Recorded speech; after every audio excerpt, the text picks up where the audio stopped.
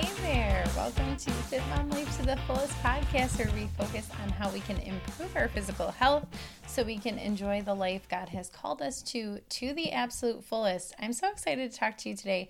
My name is Brittany. I am a wife and mom to two little boys who are now 4 months, recently turned 4 months, and 2.5. So actually closer to 3, almost 3.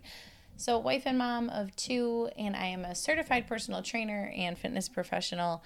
So love talking all things fitness and nutrition with you, but not just fitness and nutrition in any sense, but in the sense that it applies to us as moms, meaning fitting things in between someone's diaper needing to be changed or the next snack time or whatever. So, all right, today we are talking about the 3 keys to fat loss. So definitely a hot topic. You see things like cutting fat all over the covers of magazines and ways to drop 20 pounds and whatnot. That's not what we're talking about. We're not talking about weight loss. We are talking specifically about fat loss, which is a really good thing to talk about because it is the fat loss that is going to make you look leaner and toned. And so whether you know that or not, that's something I hear my clients say all the time is, I just want to look leaner, or most often it's, I just want to look toned. I don't want to look bulky, but I just want to have that toned shape. So that's how you get it, actually, is fat loss, and then obviously having developed muscles underneath that fat to display. But fat loss is what we want, and that's what I want you to take away from this, not weight loss. And this is obviously for people who have fat that they could lose, who are not at, already an okay body fat. So if you're at an okay body fat, you would just want to maintain it. And if your body fat is a little low, then obviously this is not the episode for you. But if you do have body fat you can lose, these are the 3 ways that will really help you get there. Number 1 is tracking macros. Number 2 is effective workouts. And number 3 is through NEAT, which we will get to if you don't know what that is. So hopping right into it, because I like to maximize our time together, and I know you don't have too much time to talk or to listen to me all day.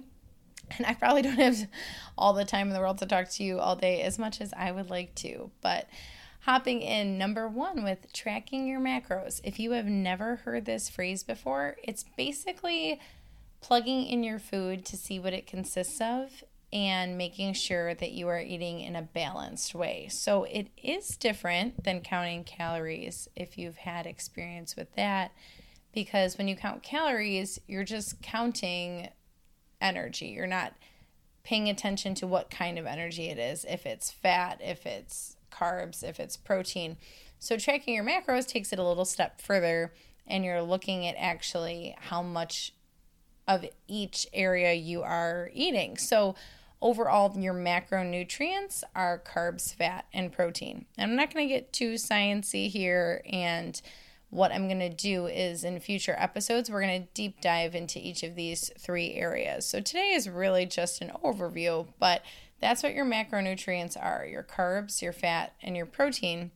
So tracking them would be like taking your overnight oats and plugging it all into an app. That's what I advise using, or doing it out on paper or whatever floats your boat. But say taking your breakfast of overnight oats and plugging in, seeing, okay, this comes to 30 grams of carbs and 20 grams of protein and 10 grams of fat. So now I have 50 grams of fat left for the day, etc. Making sure that you are eating a balance that works best for your body. And this is huge, because this step alone, step number 1, I have seen people just do an absolute 180 on and get that fat loss they're looking for. So tracking your macros would definitely be number 1, and we'll deep dive into that in the next episode. But effective workouts is number 2. And notice I didn't just say working out, and I didn't just say moving your body. I said effective, because we have all been there or seen people who are just working out to cross it off the to-do list. So I know back in the day, I used to pop on a workout DVD, or I used to actually, way back in the day, I think I was like 12, I would get up at 7 or 8, whatever time it was on. And on Lifetime TV, Denise Austin would do her morning workout and I would get up to do it. And like, that is a funny start. And that's, I guess, admirable of a 12-year-old to be doing, or however old I was, maybe 10, I don't know. But was it effective? Maybe. But I know that when I was doing it, even at that age, I would sit down and take breaks. So that part, not so effective. And that's what I mean by effective workouts. It needs to be effective for you. If you are hopping on the elliptical and reading a magazine, or spending your whole time flipping through Instagram or Facebook, or even doing productive things on your phone. But if you are trotting along at the pace where you could go all day, or you can carry on a full conversation with friends, that's one I see a lot, actually, is two friends hopping on an elliptical together and just chatting for a half hour and barely sweating and getting off and like, all right, yep, workout done. And then the next week wondering why their clothes are fitting the same.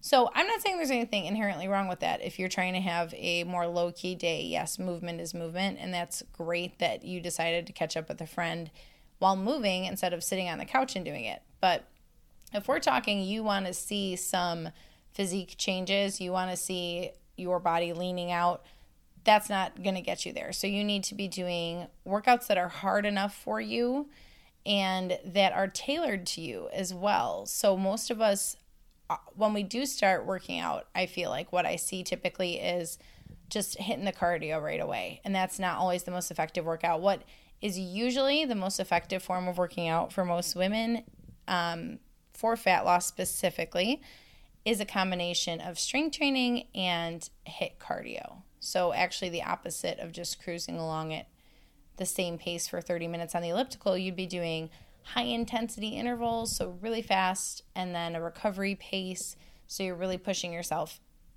along with strength training, which could either be done the same day or not. But again, we'll delve more into that in a future episode where we'll look a little deeper at each of these.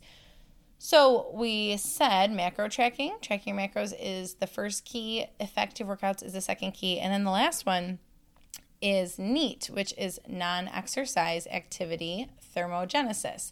So that's the proper title, but what it really means, anything that is NEAT is activity that where you're moving, but you are not, it's not directly related to exercise. So that would be like folding laundry or housework or walking up the stairs to get something. So you're moving, but it wasn't part of your workout that day. So that is NEAT. And actually, especially for people who are already doing the first two keys of fat loss, who are tracking macros and who are working out in an effective way, then sometimes just upping your NEAT can also really help with fat loss. So all those little tips like taking the farthest parking spot so you have to walk more, or fidgeting, getting up, purposely making yourself take breaks and walking around. So all of that is NEAT, and we'll get into great ways to incorporate that in the future as well.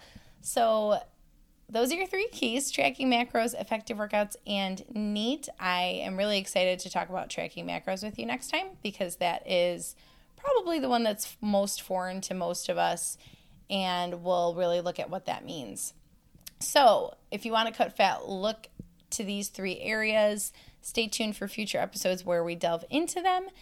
And something that I always do, I do all of this with my clients one-on-one, but in our groups where I take however many, usually 10 to 15 women, and we do a group challenge where the winner of the challenge actually wins back double the participation fee. I'm going to be doing a challenge like that coming up in May. So if you are interested in learning more about how to track your macros, we really, really deep dive into macros, and then there is a workout component included as well, but it's a heavy focus on macros if that's something that you need. So if you are thinking about that, if you think that would be a good fit, if you need a little hand holding through that, definitely message me and look out for that upcoming challenge.